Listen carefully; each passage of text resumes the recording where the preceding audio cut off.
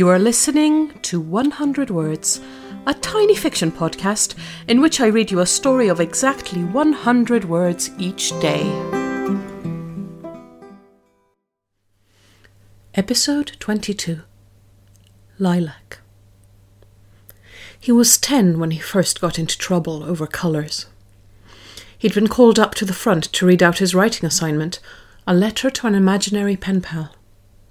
He'd described himself and his family and written that his favourite colours were blue and lilac. There were sniggers from the back row, and he didn't understand why.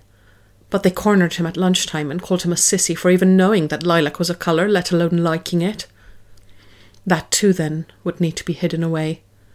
From then on, whenever anyone asked, he just said, blue.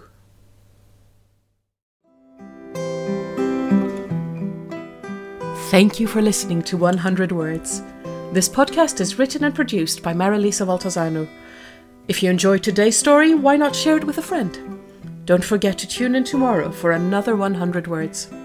Goodbye.